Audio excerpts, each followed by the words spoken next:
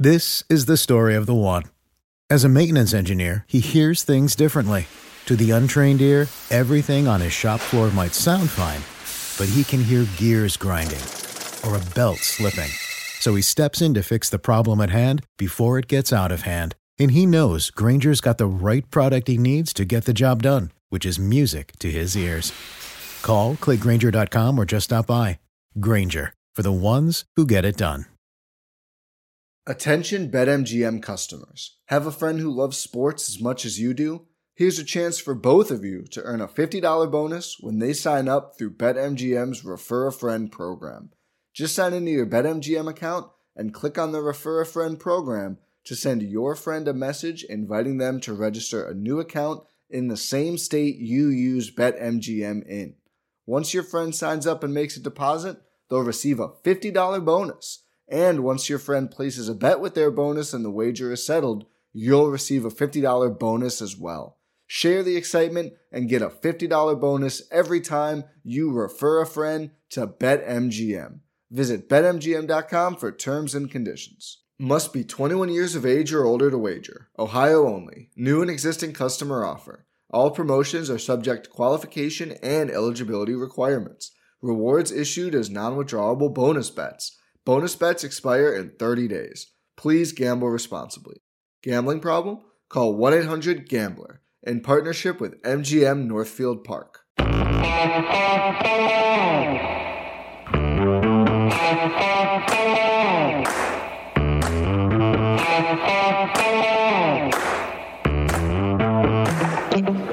Hi, folks. Welcome to another episode of Film Study. This is Ken McCusick, joined today, of course, by my co-host every day on this show, Dan Reese. How you doing, buddy? For By the Numbers. I'm doing great. It was nice to have a game that wasn't a nail-biter for once, huh?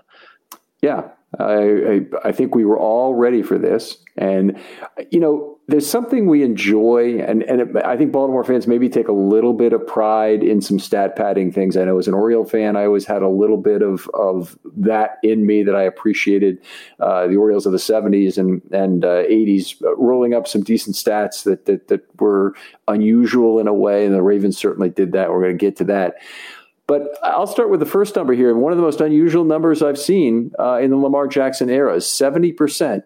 And that was the percentage of plays that the Broncos rushed 5 or more in week 4. 28 out of 40 plays that resulted in a pass or sack, they rushed 5+. The Broncos, they played extremely tight formations.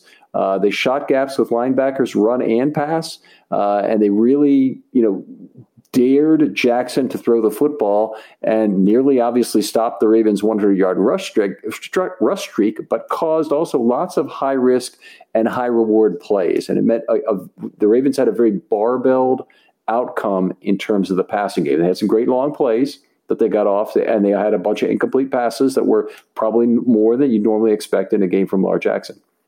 Yeah, I think, it was definitely an interesting defensive scheme. I think it was good to see Greg Roman kind of counter some of that with some of the RPOs and some of the passing over the top. But like you said, kind of hit or miss whether you get it out there in time. So my first set of numbers is negative 0.354 and 0.206.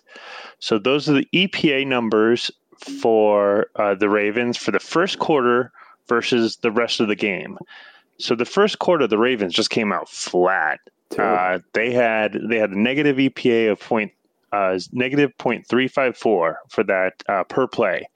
Right after Denver scored at the start of the second quarter, the Ravens sort of flipped a switch and started to play tough. And you could kind of see it on both sides of the ball.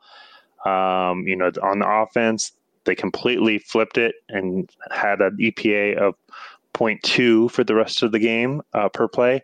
And on the defense, it was the same way. They were a lot more effective on an EPA basis for the last 3 quarters versus the first. So it was really interesting how they, came out a little flat, but really after the touchdown, flipped the switch. Okay, so I do have a question relative to EPA. What is like an average EPA per play in the NFL? Is it 0, as I would expect it to be, given expected deltas in points, or is it something slightly positive? That's a good question. I'm not sure the answer. I would assume it's pretty close to zero. I'm not sure how special teams impact it. The overall should be zero when you include all plays, but simple offensive plays, I'm not sure if it's a little bit skewed, but overall it should be zero. Okay, and it could be, I guess it could be zero, it could be slightly positive if points are now higher than they were over the entire period over which the expected points framework was built. So if you're taking data for 20 years and the average points were 20, say, and now it's 23, for example, it's 15% higher, and I don't know if that's true, then you could have an expectation of 3 extra points per game you've got to make up in the individual plays. Yeah, 100%. I would expect last year, I would guess there was a positive due to kind of the way they were calling the penalties on some of the games. So, and also the fans and things like that. So my guess is, it depends on the league-wide scoring, like you said. So. All right. Very interesting. Definitely see some things like that come up from baseball from time to time about how much a win is worth in terms of runs in a given year, for example. All right, I'll go into my second number here. It's 4 numbers, actually. 9.8, 8.5, 6.1, and 3.0. Those were the yards per pass play when the Broncos rushed 4, 5, 6, and 7, respectively. So you see declining yards per play as the Broncos rushed more. It is a pattern that is somewhat concerning, I'd say, and that other teams are bound to notice and possibly try and emulate, is the more you rush against Lamar Jackson, the less effective he is. Now, we've seen, interestingly, 2 games where the Ravens basically had a 4-man rush the entire game against them. That was true in Oakland. That was true in Detroit. Las Vegas and Detroit. You know what I mean. But it was not true in the Chiefs game. In the Chiefs game, they mixed it up a little bit and did all of 3 through 7, not with a heavy bias towards heavy rushes like the Broncos had. And this is something I'm a little bit afraid of, that this may be a something that is a way other teams think they can beat Lamar Jackson. It's going to have to be something that Roman and Jackson will both need to be more prepared to counter as the weeks come forward. You need to have more hot reads, and Lamar's going to have more ability, I think, at the line of scrimmage to check into a secondary play. Yeah, I think those 2 are going to be key, and that's really kind of going to be testing the maturation of Lamar. I think the hot reads and seeing those blitzers and really kind of communicating out to those wide receivers is going to be key. All right, my next number is 42. Duvernay's punt return of 42 yards is the longest in the NFL so far this season. The next longest was 27 yards, so it was by far the longest so far. In addition to having the longest so far, he also has the highest yards per return, 18.9. Oh, the second highest, 18.9, only behind CJ Board, who has just 1 return for 26 yards. So he is leading the pack pretty considerably, other than just the one guy that has a big return as well. Not only was it a long run, it was actually the second fastest ball carrier speed per Next Gen Stats at 21.76 miles per hour. Of the whole year. Yep. So the second fastest out of anybody in the whole year. So he got going. It was pretty cool on today's presser. He actually mentioned that he had never returned punts in high school or in college. So last year was his first year. So it's pretty amazing that he's doing so well. Another kind of interesting fact is that the Ravens haven't returned a single kickoff to date. All 17 kickoffs have been for touchbacks, so he hasn't had a chance on those yet, but pretty awesome so far on punts. Yeah, but both those numbers are incredible to me, but they underscore some general trends in the game that I think the Ravens maybe need to approach their personnel strategy slightly differently than they do right now. And the first is that it seems like NFL teams want to take fewer chances on injury, certainly, but probably also on variation of starting field position, which is strange to me. It seems like the balance of gain usually goes to the kicking team if you can pooch the ball. And most of the time, all the return teams, anytime there's a chance for that ball to go in the end zone, they're told, don't return that football, even a yard deep. It's only when they really are forced into a return where they're right at the goal line, they're catching it, then they take off and do the best they can. But the other part about this that really gets me is the NFL. I know they wanted less injuries and whatnot, but the importance of kick coverage in the NFL is way down. I mean, 42 yards is the longest punt return in the NFL. That's ridiculous through 4 weeks. How many punt returns have there been? There's been a boatload, and none longer than 42 yards. I mean, what it tells me is just there's a lot of fair catches probably in the NFL because you can move the ball more easily. Obviously, neither team is highly incented to go for runbacks. The Ravens have played in some indoor games where coverage got out kicked. But boy, I mean, if you're constructing a roster now, do you try and carry people just for special teams when that's primarily kick coverage and kick returns? Yeah, I think they've lost so much value, and you can really kind of see it, with the touchbacks. If you don't want to risk it, you don't have to. Mm-hmm. Almost all kickers can do that, so you don't have to try to play that game. And the punts, you can, especially if you've got a good punter, like the Ravens do, then you can kind of control that narrative too. So, and you see, we've got so many good gunners that come from different wide receivers, running backs. You can see OA played there. I don't think that there is much room in the NFL right now for those veteran special teamers. Right. So not like there used to be. Yeah, so a place like Anthony Levine, it's very tough. But the Ravens really need to find guys who can do something on special teams and also something on the other side of the ball, offense or defense. Yep. Oh, you're up. I'm up. And I'm behind again. Let's see. 25%. That's the ample time and space percentage for Jackson, 10 out of 40. That's a little low for a normal game. Your low 30s now is probably fairly normal. But this was an outstanding result, in my opinion, for the amount of numbers that Denver sent in this game. I thought they did a good job of trying to block it up. A lot of it was done with eligible receivers. They had 26 set blockers and 10 chip blockers on 40 pass plays. That's 0.9 eligible receivers effectively sacrificed to blocking during this game per play. You get 5 per play. They averaged 0.9 that were given up in some way, half or full. Jackson, when he had ample time and space, 7 of 10 for 146 yards, so 14.6 yards per play. Definitely picked the Broncos apart, as you would expect them to, with fewer people in coverage. Yeah, that's pretty great to see, and I think it's going to be important for Roman to keep scheming up those blockers with our O-line getting thinner and thinner, and that's awesome to see how well he did, when he got some time. So made him pay for it. That's going to be key. So, all right, my next ones are jumping ahead a little bit to next week, to the Indianapolis game. 73%. And 26%. 73% is the percentage of time that Indianapolis runs 11 personnel. That's the 4th highest in the NFL so far this year. And interestingly enough, they had it at 84% for the first 3 weeks and dropped all the way down to 43% last week. Who did they play? They played Miami, so I couldn't think of any reason that would really drive it. Mm-hmm. But either way, I think if they keep around that 70% for 11 personnel, that's really going to put some pressure on our DBs, which, may be good, may be bad. It may help alleviate some of the pressure that's been on the inside linebackers. However, the second number was the 26%, and that's the target share by running backs, which is 3rd highest behind New Orleans and Detroit. So Naheem Hines, I believe, is the big guy. Mm-hmm. So that's going to put pressure on the inside linebacker. So a little bit competing stats there, and we'll see which wins out on whether or not there's whether or not they target our inside linebackers again this week. Now, the Colts are one of the teams that plays a fair amount of pony backfield. This came up on the Know Your Foe episode today. They're a team that puts 2 pure tailbacks in the game a lot.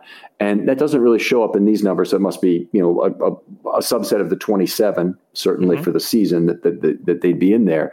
But it's interesting, unless maybe they're counting a running back as a wide receiver. I'm not sure if that would be true, but probably not. I would hope not, based on the stats, but maybe. Yeah. Yeah. All right, but anyway, it's definitely be a real challenge for the inside linebackers to cover. The running backs are good at receiving. Taylor and Hines are both pretty legit threats. So, got to get those downhill coverages working well. All right, I'll go to my fourth number here is 162 and 0, and we're not talking about a baseball season there. That's the number of roughing the passer flags thrown in 2020 and 21 so far. Okay, 162. 0, the number where Lamar Jackson has been the beneficiary. Pretty amazing, really, because if you think about it, 32 teams, you expect every quarterback to get about 5 over that period. In point of fact, RG3 has received 2 roughing the passer flags since Jackson got his last, which is on December 22nd, 2019. RG3 had one in the game he started in Week 17 against the Steelers, and another one in the COVID game against the Steelers. So oddball kind of a stat there. The thing I'm going to say about this is I expect some notification to be going out to the officials league-wide about the need to protect running quarterbacks a little better than they have. I can't imagine that the league really wants to see Jackson take the kind of beating he did in this last game. It just does not seem reasonable, and it didn't seem like it was consistently called, especially when you look at the unnecessary roughness on Matabike versus the one that was not called when Jackson took a similar dive and actually a very similar spot on the field. Yeah, and I think the Ravens actually sent in some plays to the NFL to review this week. So I do hope that comes into play and kind of can level out a little bit, because you're right, it's 100% not fair, and I think it's kind of similar to what we saw with Newton years back. So hopefully the NFL steps in and levels it out a bit. All right, my next number is 39.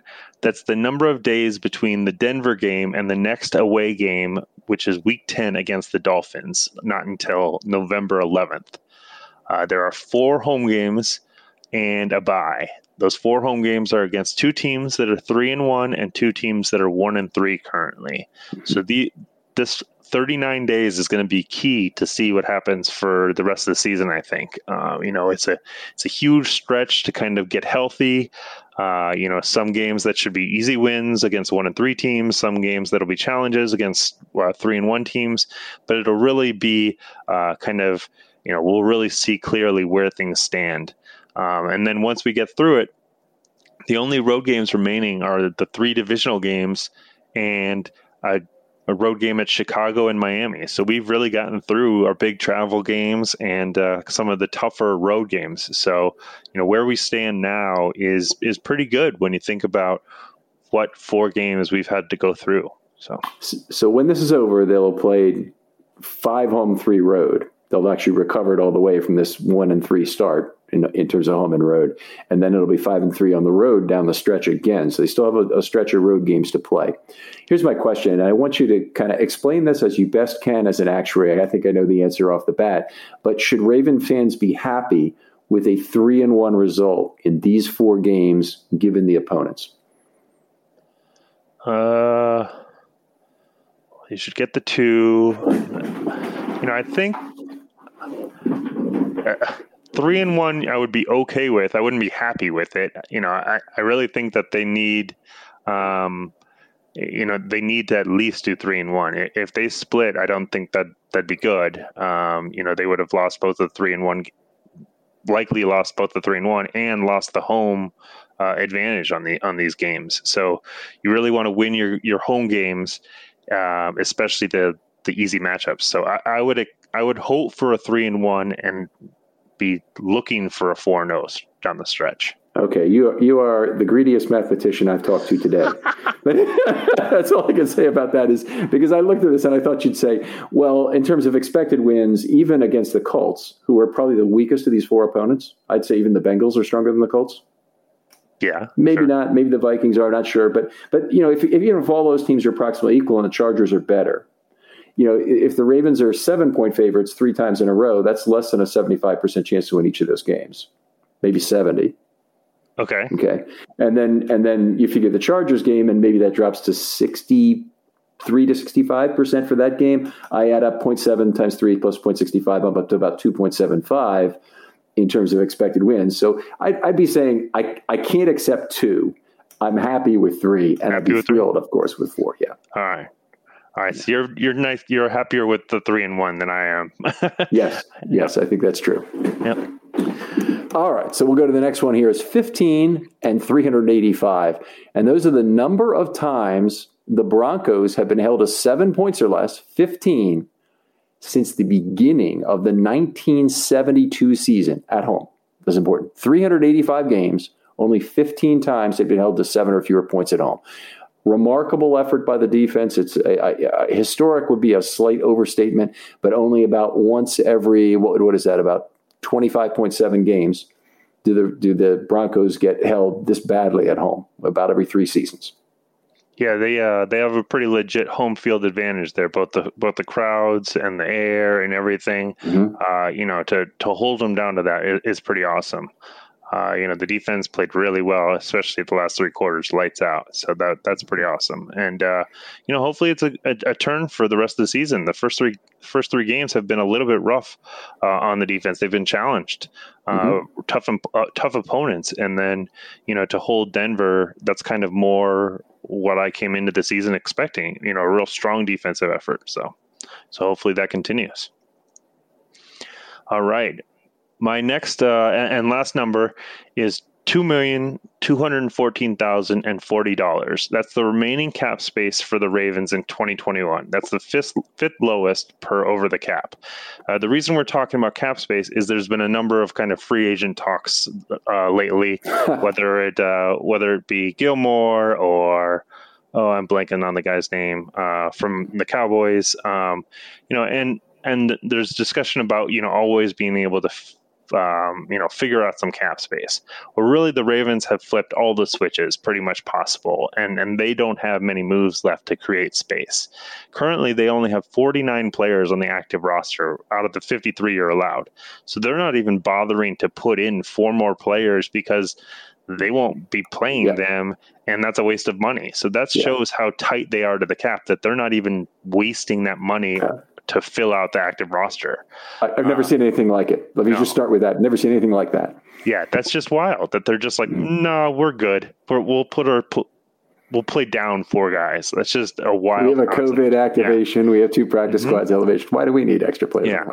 And the only things over 700,000, only moves that they can make that would make more than $700,000 of space is extensions, which is adding void years to players like Peters, Tavon Young, Bozeman, Elliott, Ricard, Jimmy Smith, Campbell. But none of those players actually make sense. You've got a bunch of people that are injury risks on the end of their contracts, or you've got guys that you want to go into extension discussions. And adding void years isn't something the Ravens do, and in the past they haven't done.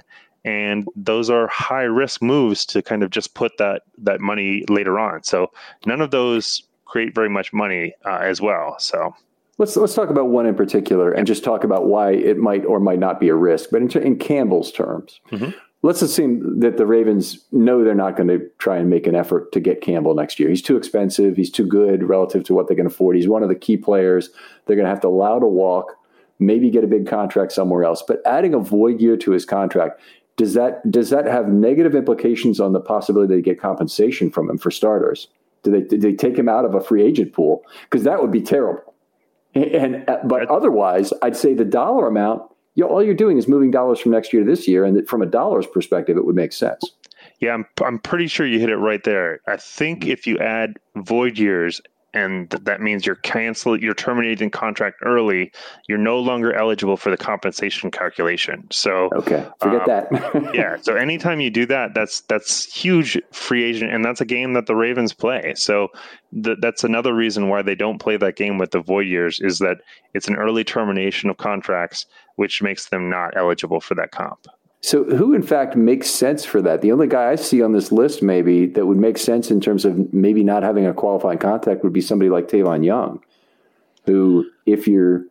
You could add void years for Tavon Young, which would push $1.3 million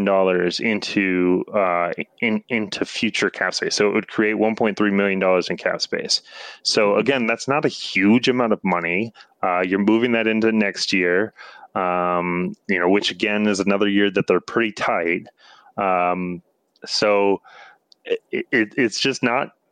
It's not that big of a move. Like, they could do it, and they could make a bunch of these smaller moves, but it's just not going to make enough room to make any big splash in the free agent market.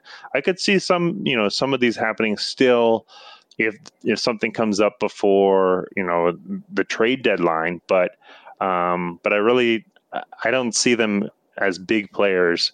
But I could see a bunch more free agents coming because I think a ton of teams are close to the cap, and they may have to play these games. So we just saw two big moves today with Jalen Smith, day or yesterday. I'm not sure whether he was actually maybe yesterday, and Gilmore.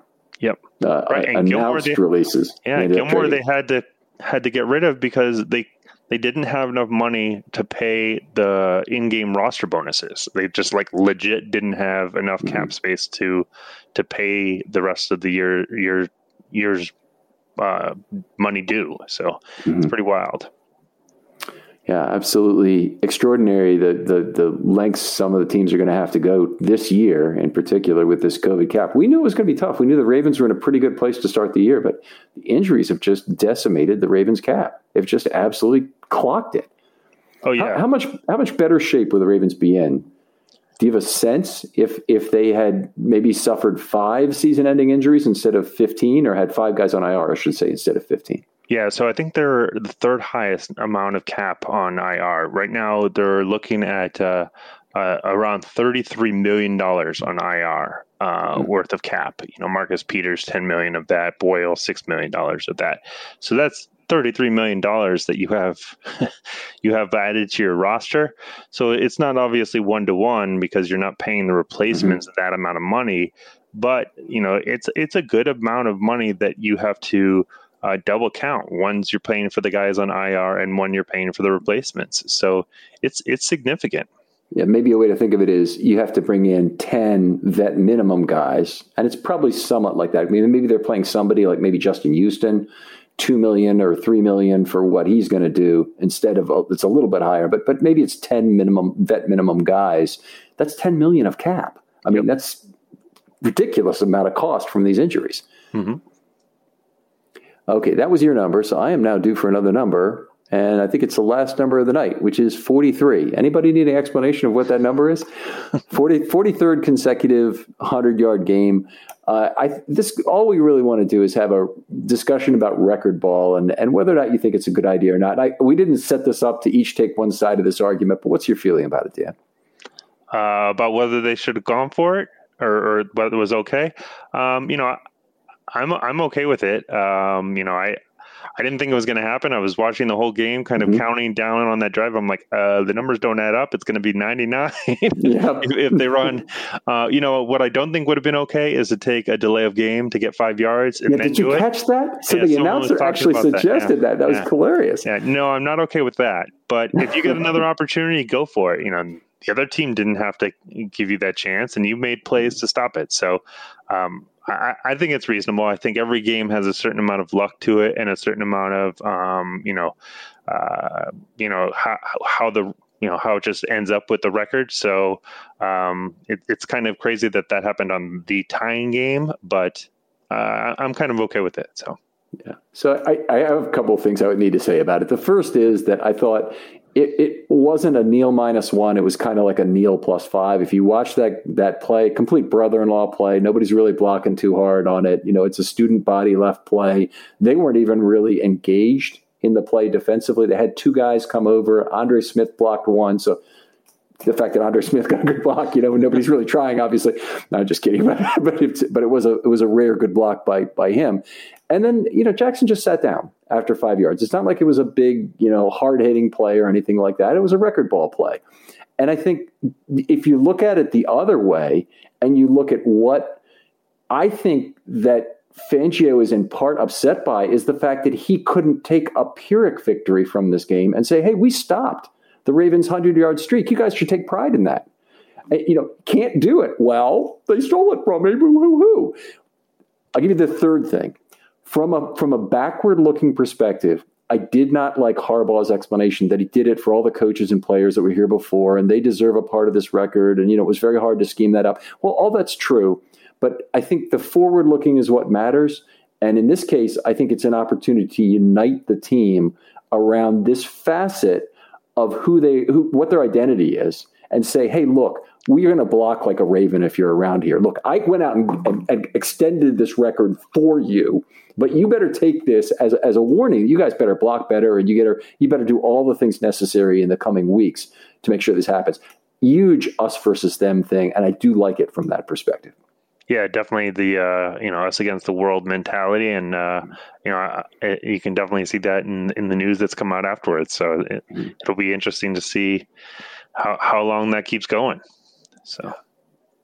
All right. Always a pleasure. My friend and co-host, Dan Rees. Where can folks find your work? Yeah. Out on Twitter, DPRees8, DPREES, and then the number 8. Just happy to have any discussions about football there. I'm always throwing up some stats and some graphs and, just talking Ravens and NFL in general.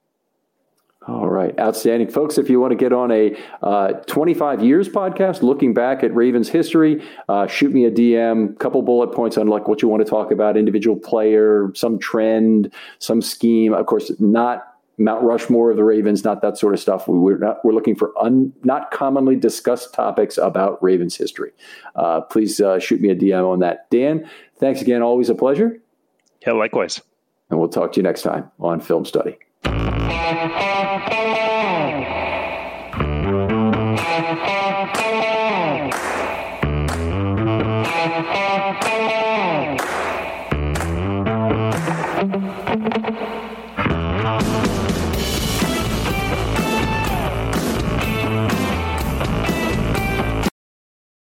This is the story of the one. As a maintenance engineer, he hears things differently. To the untrained ear, everything on his shop floor might sound fine, but he can hear gears grinding or a belt slipping.